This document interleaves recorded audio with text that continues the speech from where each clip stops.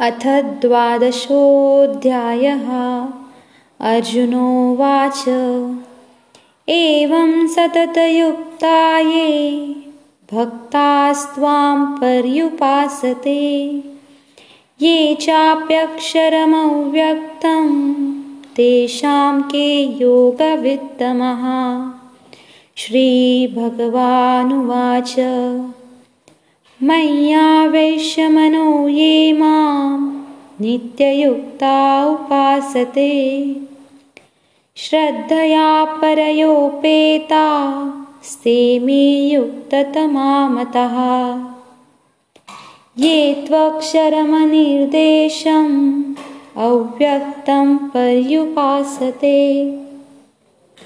सर्वत्रगमचिन्त्यं च कूटस्थम् अचलं ध्रुवम् सन्नियमेन्द्रियग्रामं सर्वत्र समबुद्धयः ते प्राप्नुवन्ति मामेव सर्वभूतहिते रताः। क्लेशोऽधिकतरस्तेषाम् अव्यक्तां सक्तचेतसाम् अव्यक्ता हि गतिर्दुःख देहवद्भिरवाप्यते। ये तु सर्वाणि कर्माणि मयि सन्न्यस्य मत्परः अनन्येनैव योगेन मां ध्यायन्त उपासते तेषामहं समुद्धर्ता मृत्युसंसारसागरात् भवामि न चिरात् पार्थ मय्यावेशितचेतसाम्। मय्येव मन आधत्स्व मयि बुद्धिं निवेशय निवसिष्यसि मय्येव अत ऊर्ध्वं न संशयः। अथ चित्तं समाधातुं न शक्नोषि मयि स्थिरम् अभ्यासयोगेन ततो मामिच्छाप्तुं धनञ्जय।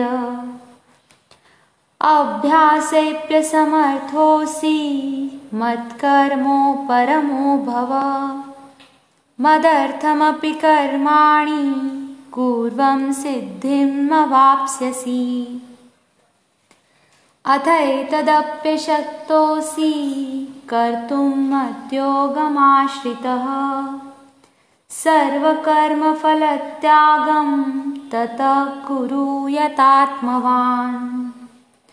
श्रेयो हि ज्ञानाभ्यासात् ज्ञानात् ज्ञानं विशिष्यते ज्ञानात् कर्मफलत्यागं त्यागात् शान्तिरनन्तरम्।